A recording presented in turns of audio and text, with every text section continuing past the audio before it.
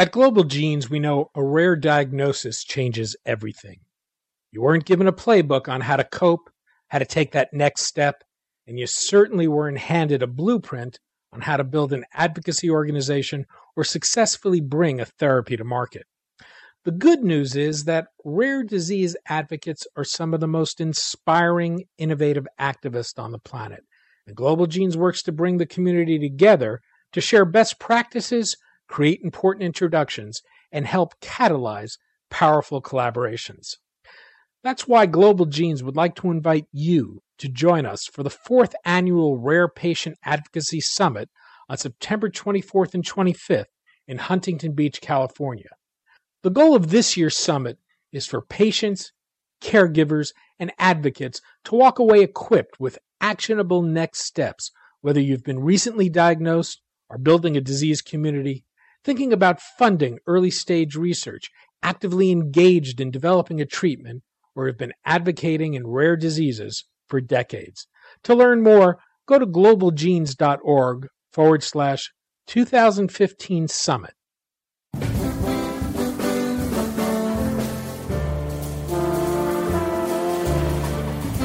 I'm Daniel Levine, and this is Rarecast.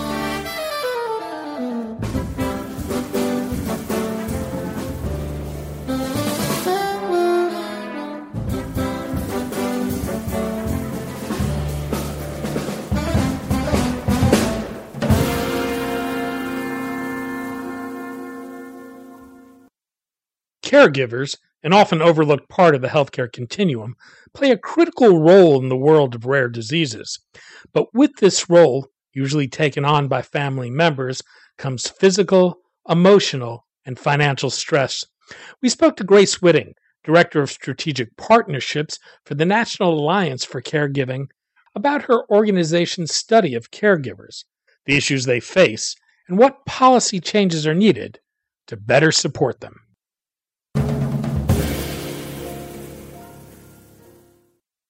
Grace, thanks for joining us. Yeah, absolutely. I'm excited to be here. When we talk about rare disease, much of the focus we put on it is on the patient, but the often unsung heroes of this world are the family caregivers who we're going to focus on today. Your organization every 5 years does a benchmark study on caregivers broadly, not just pertaining to rare disease, and I thought we could start there. What do we know about who the typical caregiver is today? So thanks so much for that question. I think that's a great place to start. And I'll just note here at the National Alliance for Caregiving, that study we do is with AARP, who typically focuses on older adults. But in this case, the Caregiving in the U.S. study focuses on caregivers across the board, across lifespan. And so we get a lot of good information generally about caregiving, who's doing care, and what that looks like. The typical family caregiver, as you probably hear in the news or other types of media, is a 49-year-old woman who's caring for an older relative. So that's for a long time been sort of the standard when we talk about caregiving, someone who's middle-aged, who's older, but still in the middle of their career and sometimes balancing children at home. What we look at when we dig into the data, though, is that's starting to change. So in 2015, 60% of caregivers are women, but 40% are men. So we're seeing men really step up to the plate, take on more of a role as caregivers within their family. And we're also seeing a lot of diversity. So 13% of caregivers in the U.S. are African American or Black American, 6% are Asian American Pacific Islander, 17% are Hispanic and Latino, and the majority are white, but not as much as you would think. Only 62% of caregivers are white. So I think what we're seeing is sort of a changing landscape for what caregiving is, and more groups really identifying as caregivers. And is that simply a matter of changing demographics, or are there other drivers of that? I think changing demographics is certainly part of what's going on. I think the other thing is we're starting to think differently about who is doing caring. And you see this discussion a lot on the parental side. So, for example, men feel more comfortable taking paternity leave in 2015 than they might have been 20 or 30 years ago. And when we look at the age breakout, if you look at the age bracket of 18 18 to 34, so what we describe as the millennial population, caregivers are actually equally as likely to be male or female. So that's unique to that age group. And so we're seeing it starting to change there. So I think part of it is demographic. Part of it is more comfort with this idea of different styles of family or different modes of living that are more intergenerational. And I think we've also seen a drop overall in the number of caregivers, but that the caregivers who are in that role are taking on more. So one of the things our report focused on was higher hour caregivers, people who on average are giving 62 hours a week providing care for a loved one. And we're seeing more of those. So over time, there are less caregivers available, but they're being asked to take on more. Well, I'll put that into some context for us in terms of time devoted to caregiving. What time commitment do we generally see people making? So I think the average is about 24.4 hours a week. So if you think about having essentially a part-time job on top of whatever else you're doing in your life, that's the typical caregiver. Now, a third of caregivers, though, are in that higher hour bracket. So those are the ones that I mentioned that we're doing the 62 hours a week in care. And that's really split up in a lot of different ways. One is what we describe as activities of daily living. So these are going to be helping people with mobility, getting up in the morning, brushing your teeth, getting dressed, eating, that type of thing. There's also instrumental activities of daily living, which are more physical and functional. So, for example, transportation, grocery shopping, housework, managing finances. So this is less delicate type work, but still really important. And then there's medical and nursing tasks, which I think are key when we think about rare disease community, because you have a lot of families. They might be working with a feeding tube, or they might be dealing with catheters, changing wounds, that type of thing. And there's about 6 in 10 caregivers overall in the U.S. who are doing that type of medical and nursing tasks. So a mix between those three things, but there are certain groups of caregivers that take on more. So, for example, if you're caring for a spouse or a significant other, you typically are doing more hours, around 44 hours a week. To what extent are caregivers in their roles by choice? How much of this is driven by their own economic realities or their feelings of obligation? I think that's a really interesting question, this issue of choice. So, one of the questions we ask verbatim is, do you feel you had a choice in taking on this responsibility for caring for your loved one? And that could really be taken a couple different ways. There's the aspect of, did I have a choice in that? Did I do this because, like you're mentioning, it's an economic reality? This is the only thing I could do to be able to care for this person. Or is it choice in the sense of, it was always the expectation that I would do this? So we see this in a lot of sort of cultural studies, that sometimes you'll hear people say in the Hispanic community or the Latino community or in Asian American communities that the expectation is that you're going to take on the role of caregiving because that is what, a good daughter does, or that is how families operate. Even so, regardless of how you take that question, when you look at it, about 50% of caregivers said they did have a choice, 49% said no. But as it went up in intensity, more caregivers were likely to say that they had no choice in taking on the caregiver role, which I think is really interesting. And choice is also related to this idea of having more emotional stress, more physical and financial strain, and having reported worse health, so poor, fair health, and saying that caregiving actually made health worse. So that perception of being able to choose whether or not you're a caregiver, I think, is really important to how you fare as a caregiver, both emotionally, financially, and in your relationship with the family member you're caring for. Well, I think that's something that often doesn't get a lot of attention. But, in terms of the stress and strain on caregivers, what do we know about that? So we know that the more complex or demanding the care situation is, the more intense the stress and strain are going to be. So, for example, if you look at someone who's caring for somebody that has a mental or behavioral health issue, someone who's living with a person who needs care, that higher hour group I mentioned before, those who are doing medical nursing tasks, or even those who are the primary caregivers, those folks tend to report that they're having worsening health and about 1 in 5 caregivers overall would report physical strain, and a little bit more, about 2 in 5, saying that caregiving was emotionally stressful. So I think what's interesting is that as caregiving becomes more intense, becomes more complex, and there's more that you're trying to coordinate, that stress is going to increase on the caregiver. So we see it a lot with spouses and parents caring in those situations, and typically more than when you're caring for someone who might be a friend or not a relative. And the other place you see it a lot is in chronic or long-term conditions. So something that's ongoing that tends to be time-intensive and extends the caregiving role. Well, there's also a financial toll here. You think of caregivers having to give up their ability to work at least part-time. What kind of financial stress do caregivers face? So there's a lot of different kinds of financial stresses. One that you allude to is having to change your work because of the caregiving role. So there are a fair number of caregivers who are working. About 6 in 10 say that they were employed sometime in the past year, and most of those caregivers report that caregiving impacts that work relationship. So that's one piece of it. I think the other thing to keep in mind is for rare disease caregivers, there's an aspect of having a lack of access to therapies or treatments that would be helpful for the person who's managing an ongoing disease, and that creates financial stress.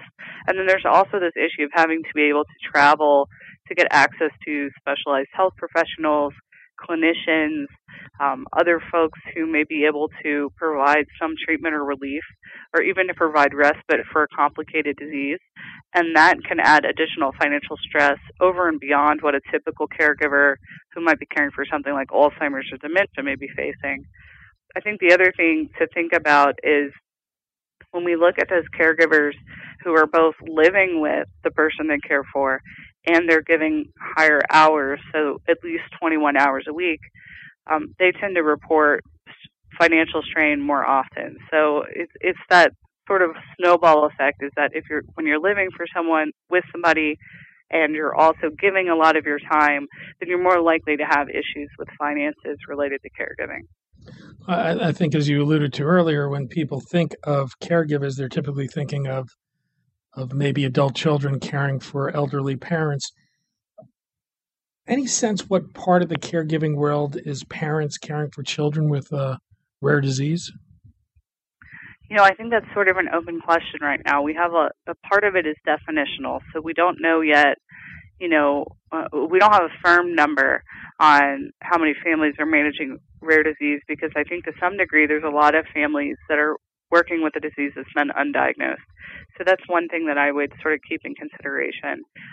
One of the things we're thinking about here at the Alliance is working with the rare disease community to really dig into caregivers of persons with rare disease and to put some numbers around it and to define it a little bit better. I think too, the challenge is when you're a parent caring for a child that has a disability or a disease, that's a little bit different relationship than the relationship you have as an adult caring for your adult parent or caring for your spouse. So the needs, I think, are a little bit different there as well. You alluded to this a bit a moment ago, but are there ways you would say being a caregiver for a child with a rare disease is different than saying being a different kind of caregiver? Yeah, I mean, one of the biggest things is I think sort of this lack of public understanding and empathy for some of these disease states, because people really don't understand it. And, you see this a little bit with Alzheimer's and dementia. So you'll hear stories about, the person with dementia is mistaken for being intoxicated and maybe arrested. And then so there, some challenges there with people interacting with the public. But I think that's amplified in the rare disease space. So we have, not only do you have to explain to your family, your friends, perhaps if it's a child, the child's school system, what this disease is, but you also have sort of healthcare providers and insurance companies or other payers that you have to describe what the disease is, why it's important, and what the treatment is or isn't, and sort of really be an advocate for them in a way that you wouldn't have to do with a more common disease states. So, for example, my physician is going to know what dementia is, but they might not really understand how to treat hemophilia. So what can I do as a parent to really educate them, or as a sister, or, a spouse? And I think that part is extremely challenging for parents in this space. And I think the other thing sort of related to that is having so little access to treatments, and then often when there are treatments available, finding a way to pay for those treatments if they're not covered by insurance or government programs. So I think that can be challenging. And then there's also, sort of what's unspoken. Even in the healthcare world, we don't always talk about sort of this issue around what happens when we have an advanced illness, or even an illness progresses to the end of life. And we know that it's extremely challenging for caregivers because they're balancing bereavement and feelings of grief, and oftentimes feelings of guilt or even shame, with wanting to enjoy the time they have with the person who's here. And that's especially challenging, I think, when it's a child that, you want your child to grow up and have a full life. And sometimes, unfortunately, the disease that they may be managing has a short prognosis. And so you're really struggling with grief at the same time that you're trying to enjoy what you have. And I think that's something that, from a research perspective, we've seen a lot of the work in palliative care and end of life and sort of this relationship come out of the rare disease community, because it is something that, they've had to grapple with in a way that maybe other communities haven't had to grapple with as acutely. I'd argue that caregivers, by and large, are still an essential but fairly invisible part of the healthcare system today. Not terribly well supported. Are there policy changes that are needed to better support caregivers?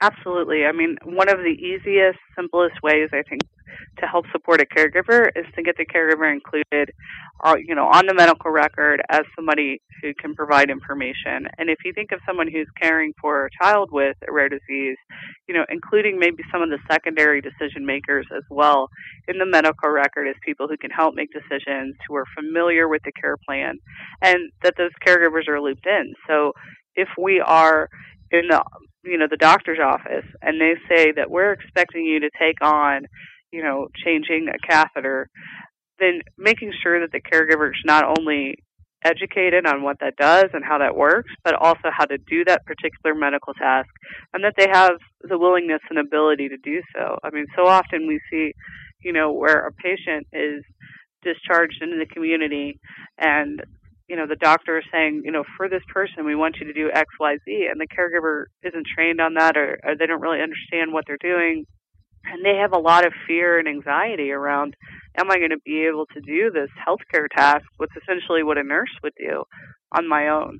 So I think that's one thing, is making sure not only that we're including them in the medical record, but even the bigger piece, we're including the caregiver as part of the care team, and we're encouraging them to be able to weigh in on what makes sense for their loved one.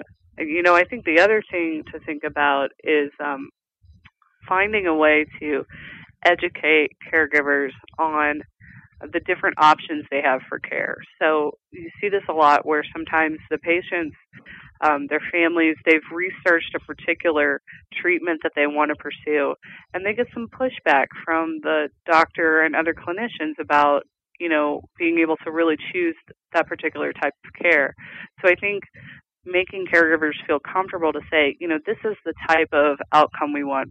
It's important to us that, our loved one has a high quality of life, that they experience minimal pain, that we're able to help them engage, in school or community or with their friends to the degree that that's possible. And being able to say that to your doctor and be a trusted partner rather than someone who's sort of antagonizing the system.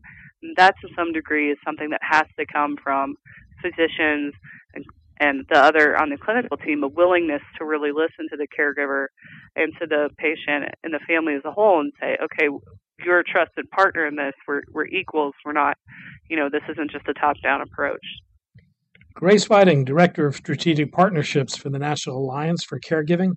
Grace, thanks so much for your time today. Yeah, absolutely. Thank you.